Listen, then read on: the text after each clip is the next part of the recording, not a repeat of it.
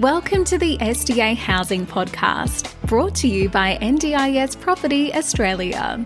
Before starting this episode, we need to provide a general disclaimer. Information contained in this podcast is general in nature only. It does not take into account the objectives, financial situation, or needs of any particular person. You need to consider your financial situation and needs before making any decisions based on the information in this podcast. And you should consider seeking independent and professional advice for your personal circumstances. All right, let's begin.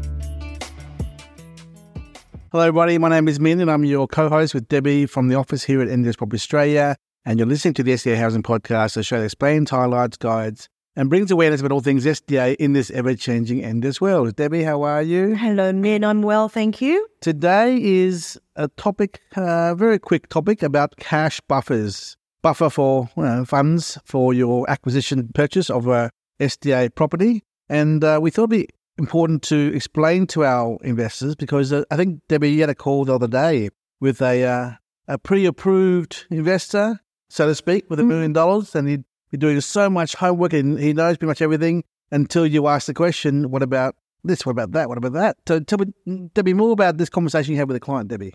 Yeah, look, he had gone through all of the information he thought he needed to know, was very well educated on how SDA worked, the costs of the property, his potential returns, all of that. But when I said to him, look, you'll need so much for your deposit plus, talking about the buffer, the additional amounts that would be required over and above the house and land contract price, the turnkey price, before actually getting tenants in place and making a return. And it's not something he'd actually considered. I mean, yes, you're going to be looking at things like your loan repayments, holding costs, I guess. If you're a savvy investor, you would already know that. But when you're looking at an SDA property, there's a lot more in terms of upfront and running costs that you're going to be liable for. You are going to be able to make an income from this. And for those people who think 10% deposit's enough, no, it's not enough. I mean, 20% is an absolute minimum, but 30% is probably better. What is where you're going. And Debbie, let's just go through some examples of what makes the numbers total up to 30, 35%. Yeah, Please, okay. tell me. So, if you come to this thinking that 10% is going to be enough because you can borrow 90%, yes, that's literally only for the loan. But you're going to be looking at, firstly, your finance costs. So what is it going to cost you to go to a lender and get pre-approval, get the valuations? We're looking at anywhere from $6,000 to $9,000 there. Then you are looking at the stamp duty on the land, and that can range from $3,000 up to maybe $15,000 or more, depending on the price of the land and which state it's in. Then you are looking at the repayments for the construction loan during construction, which could be around about, let's say, 16, 18, 20,000. Then there's going to be other things up front, future-proofing costs. Who knows what that could be, depending on what you want to put in, but specifics such as fire sprinklers, adjustable benches, build design upgrades. So you've bought a house and land package off the plan. It's a good design, but you've decided that you want to add extras to make it a really future-proof property. So, and we always recommend doing what you can possibly afford to make it the best property you can get out there. So that could be, it could be another $5,000, $10,000. It could be another $50,000, $70,000 you spend. And then there's going to be things like a furniture package you may need to purchase. There might be the valuation shortfalls once you've got the property completed, because, and also, buffer for a vacancy period when the property is completed, because we know you're not going to get a participant in the first day you settle. Firstly, the property has to be certified, it has to be enrolled with the NDIA. There's time for the participant to move in, minimum 3 months before you'll actually start getting an income, if not 4, 5, 6. So we say estimate having 6 months of mortgage repayments once your property has been settled. And probably the last fee that a lot of people may have some idea about but don't know how much it could be is the provider fees, engagement provider fee and procurement of the participants. And that can be anywhere from 13 to maybe 25,000. So that's a rough overview of what all the different costs are you could be looking at in addition to your bank deposit. Yeah. I want to go through these numbers one by one. Yeah. Okay. Let's use an example, Debbie. A $9,000 purchase. Okay. So there's a 20% deposit as an average, which means there's an 80% lend. 80% on $9,000 is $720,000 loan. So that's how our numbers will work. Okay. So LMI, let's do the numbers here. LMI at 80% is 1.5%. So 1.5% of $720,000 is about $10,000. $10K for the LMI. Yes, and that's something I didn't mention in my list. Stamp duty. So if it was Victoria, it would be 15 grand stamp duty. Otherwise, other states probably around about 6 or 7. No, it's about 3 in SA, and it's probably a minimum of 9 or 10 in the others. So let's assume 7K stamp duty for land. Okay, let's assume that number. Finance and purchase costs. That's about 10K, Debbie. Up to 10K, yeah. Around 10K there. Yeah, I guess if you include your legal fees. Yep, legal fees and stamped, legal fees and finance costs. Valuation fees. Yeah. Valuation about 5 grand there. Valuation shortfall. Let's assume it's a shortfall of 5%, please. 5% on 90 grand is about 45. Let's call it 30 grand round number. 30K valuation shortfall. Provider fees engagement, 5K there. And procurement of 2 participants, call it about 15 grand there. Okay. So all up $20,000 all up there. Furniture package, assume 20K there as a maybe. Fire sprinkler, that's probably another 40K. That's assuming the property doesn't already come with fire sprinklers. Yes. So I'll put a cross there. Let's put that out there for a second. Vacancy, actually no. There's the mortgage payments during construction. Mortgage payments during. So let's say the loan is 700 grand. Interest cost is 7%. 7% on 720 grand is 49. So a whole year of interest, 49, 50K. Assuming 12-month build. Okay, 12-month build. 7% on 700 grand is 49. Well, you're only paying the loan costs on the drawdown payments, so it won't be on the full amount. It will increase over the month. So it's under 50K then. Yeah. So let's say call it 40K then. Okay, 40K. There you go. So all that, and then also vacancy after construction completion. That's right. So call it again 30. So 7% interest costs. Is 49 a year. P&I for the year is going to be working out to be, call it about 5,000 a month probably on the average loan. Interest only is 5 grand alone at P&I. So call it 7 grand. Call it 6 grand round number, okay? 6 grand mortgage payments is a minimum here at 6 months. $36,000. So let me just do the numbers here. My other phone as a calculation, okay? 36 grand for the vacancy mortgage payments after completion. 40 grand payments during construction, furniture package 20K after completion, provider fees and procurement fees 20 grand after completion, valuation shortfall is 30 grand there, finance costs, we'll have that ready anyway, as part of the loan facility, 10 grand there, stamp duty 7 grand there, and LMI 10 grand there. So, are you ready for the bad news, Debbie? Mm-hmm. $173,000. Wow. I mean, this is probably worst case scenario. No, this is realistic. I mean, yeah, realistic, but you're hopefully not going to be spending 12 months in the build. You might in some cases. Hopefully you won't have 6 months vacancy. But you got to plan for it though, Debbie. But you've got to plan for it, absolutely. So let's say we're wrong on the valuation here. It's on the dollar. Take 30K off the 173, 143. You've got to assume 12-month build time frame. You can't assume earlier than that. The LMI doesn't change. The stamp duty doesn't change. The finance cost doesn't change. Let's say there's no furniture package. Okay, fine. Take that out. 143 minus 20 is 123. There you go. So the best case scenario here, the realistic scenario here is 123,000, but I'd say 173,000 here on top of your deposit. Which is to be safe. Yeah, your deposit was 180. Yeah, 20% on 90 grand is 180. 180K plus your 123 best case scenario, but realistically 173 is probably the real number. So all up is 300 grand or 350,000. There's your answer. So your buffer, your cash buffer for LMI, stamp duty, finance costs, val shortfall, legal fee. Oh, legal fees are next. Let's forget about that. Provider engagement fees, provider procurement fees. I didn't even include upgrade costs and variations to add more furniture and more stuff into the house. I didn't even add that at all. I didn't even add fire sprinklers, not at all. Add furniture package there. 40 grand repayments for the year, interest only, 36 grand repayments after construction completion. That is $173,000 of cash you must have to go with your 20% deposit, which is 180 grand. So if you went 10% deposit, you need to pay more LMI, okay? Significantly more, another 2%. Yeah, so, yeah, you're coming into this and saying, look, I want to buy something that's worth $800,000. I have 10%, $80,000. No, sorry. There's absolutely no way you can even consider doing this. You really have to understand all these extra costs, what you're going to be put at on what you would on a normal property, which is things like your repayment costs, holding costs. Oh, we haven't included things like rates. There's another.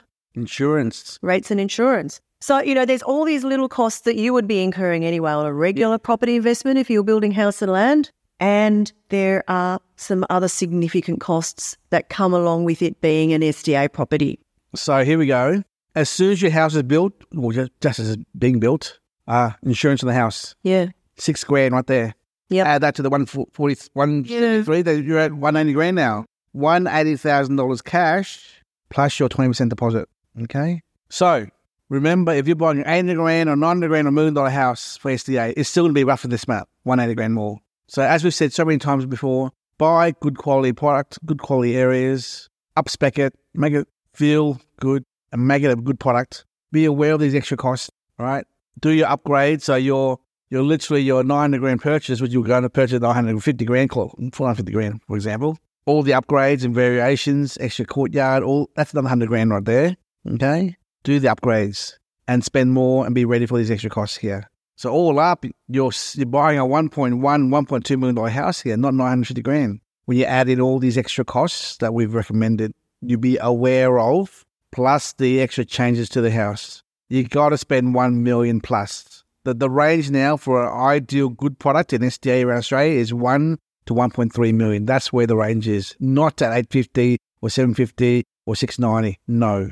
Because if you're buying in those areas, you're looking at a regional stock out there, okay, or a very small house. And we're coming across so many people coming to us, asking us to help them fill up their houses with our network of providers or sell their house. Because they can't get it tenanted. They can't get it tenanted. So, yeah, as we say all the time, you need to build the best property you can afford. And if you can't afford to build a property at that level, then maybe you can't do this.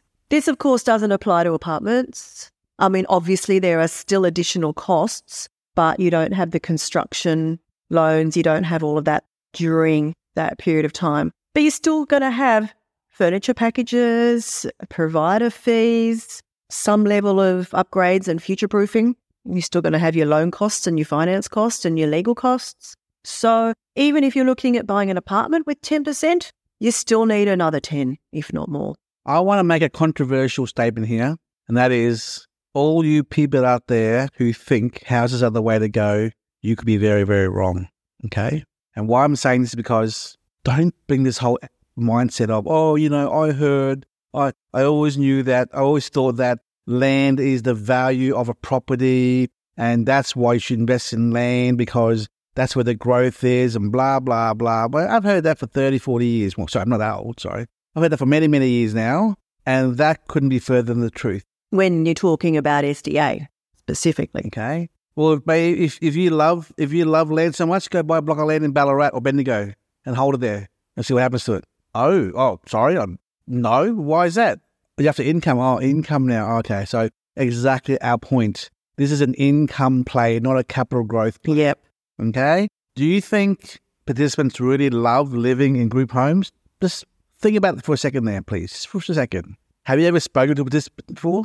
Have you, Mr. Investor, ever met a disabled person who has said to you, I want to live in a house with 6 to 7 people? You think they actually say that? Hell no. The future of SDA are apartments. This is not coming from us, by the way. This is coming from providers, from other organisations in the space. Everyone seems to be coming to the same conclusion. And if you don't believe us, go and download the Housing Hub SDA Supply 2023, released in November. There's more than 55% or 55% of stock being built around Australia are, guess what? Surely these people, these developers, these analysts, these investors, these providers, these participants, surely they know more than us, Debbie. Surely, Debbie. They wouldn't be spending all these hundreds of millions of billions of developments, all right, if participants did not want to live in apartments. Am I right, Debbie? Absolutely. I speak for my own self. I live in apartments for the last 15 years. I love apartments. I would never live in a house. That's me. Not saying that all participants want to live in apartments, but there is a significant number who would love to live in a good inner metro area where you've got the facilities at your doorstep, transport, shopping centres. Who wouldn't? And I'm coming back to this very point, this whole topic of cash buffers, all right? If you can't afford this house for $1 million to 1.2 million, and you don't have 180 grand on the side as a buffer, well, don't buy the house. Buy instead, Debbie, what should you buy? Oh, an apartment, Min. An apartment, which only requires 10 to 20% deposit, and no upgrades, and no holding costs, and no hardly hidden costs. Think about the participant. Maybe they want to live in an apartment, okay? So, I know we're going off track here. It goes back to one thing, cash buffers. There are no concerns about cash buffers for apartments. Maybe shortfall valuation and the stamp duty. And the provider fees. Yes, that's it. But there's just so many other fees. In a house and land purchase. Yeah. So be very careful, okay? And you know what? What I'm finding is, Debbie, a lot of providers, they have no idea about, okay, let me rephrase this. There's in Sydney, as an example, I had a client of mine, Tony, he's probably listened to this podcast too, by the way. He rang 15 providers in Sydney to ask guidance and help and clarity on the demand of apartments in a certain area in Sydney. And they all said no to him. No, we don't do apartments. We don't believe in apartments. No, we can't service apartments. All the excuses in the sun, right? Because they're not set up to operate in that model, Debbie. They want group homes so they can function 3, 4, 5 in a house and maximize the return and their income and the business income. And lastly, they're too lazy to find participants, okay? If you think an SDA provider is the be-all and end-all, the golden goose, ladies and gentlemen, the SDA provider are not the golden goose. You know what the golden goose is, Debbie? The golden goose that lays the eggs? No. The participants are the eggs, right? The golden goose. I'm doing an analogy here. The source, the golden goose that lays the eggs. The eggs are the participants who go into the houses. Who's the golden goose here? The hospital. Good point. Yes. Care hospitals. Yes. YIPRAC. Yep. So, YIPRAC is the scheme, Young People in Residential Aged Care. And that's been running for a few years now to get these people out of aged care into SDA homes, getting people out of hospitals who are taking up a hospital bed because they've got nowhere else to go into SDA homes. There's a lot of them out there. So if you thought the SDA provider was the be-all and end-all, no, you're totally wrong, okay? The SDA provider feeds you the participant to your house, yes, but guess who feeds the participant? The SDA provider, the SIL provider. But guess who feeds the SIL provider? The support coordinator. Guess who feeds the support coordinator? The hospitals. And the aged care. Yes. So there's like 5 or 6 layers of organisation between you, the investor, landlord, and the participants. And even still, in that, to go back to that roadmap there, investor, so SDA provider, SIL provider, maybe a support coordinator. OT. Before the hospital, inside the hospital itself is the OT, the nursing, the NDESK coordinator, and the hospital itself. So there is 8, 9, 10 people right there relevant to the discharge of that participant from hospital. Not the SDA provider. No, sirree. Not at all. Okay? So how is this relevant to apartments? Oh, it isn't. The relevance is, a lot of people are anti-apartments because they don't understand the model. Or they've been given the wrong information. Or they've been brainwashed. We've all been brainwashed to think that houses are the be-all and end-all and are the only solution of property investment for SDA. But guess what? There are no SDA houses in Sydney, in our metro. There are no houses in Melbourne in a metro. There isn't. Why? Because it costs $1, $2, $3, $4, $5 million for a block of land. How do you build a house where the land costs $2 million? You can't. So what's the solution, Debbie? Apartments. Apartments. Oh, there we go again. The A word. Anyway, I'm going off topic. Go full circle. Back to the topic, cash buffers. It's much more easier to go to a transaction for an apartment because there's no requirement other than 10% deposit per purchase while you wait for the delivery of that, probably the next year or 2 years. Whereas houses require a lot of cash buffer up front now, today, right? 20% deposit and other costs now, today. Whereas an apartment is only 10%, and that's it, okay? Yeah. It all comes down to your serviceability of your mortgage, your outlay of costs and what you can afford and whatnot, okay? And if you can't afford an apartment, what can you afford? What's next on the list? Villa? A villa. There's $650,000 to $750,000 each, yeah. Anyway, Debbie, I think we've wrapped up the whole cash buffer topic. We went off track there a little bit, but anything more to add regarding this topic here of buffers? No, I think that pretty much covers it. House and land packages are going to be very, very expensive at the end of the day with what you really need to get it across the line and to the point where it's ready for tenancy. An apartment is far more financially doable for a lot more people. Just be aware, though, that final price on the package is nowhere near what you need to actually purchase it. And I want to make another smartest comment here. I apologize for being rude here, but I'm working very closely with 2 providers, very unique boutique providers, bespoke providers, and we know the tidal wave of stock coming to completion at the end of 24 country. Mm-hmm. This is stock that was started selling or being construction started a year and a half ago that are coming to completion, right? If you look at the Housing Hub supply, end of 24 is a big, massive bar showing the completion of stock and placement of participants, and the end of 25 is another big, tall bar. Just look at the document, guys, okay? Myself, my team here, and these 2 providers are going to be out there poaching participants in the further regions of the suburbs in Sydney and bringing them into the apartment market, okay? Because we understand apartment modelling, apartment funding, and we understand the risks of privacy, safety of participants in group homes, right? All you SIL providers out there who are hiding participants in your SIL legacy houses, all right, guess what? We're going to start poaching them from you because these participants deserve a better life than being held against their will, entrapped in an old group home, who have no say in the ability of their future lifestyle, how they live their lives, in a modern day world in a brand new property like an apartment or a brand new house, okay? So we'll be hunting and poaching them from those unprofessional SILs who don't know, who don't give their clients, the keywords are?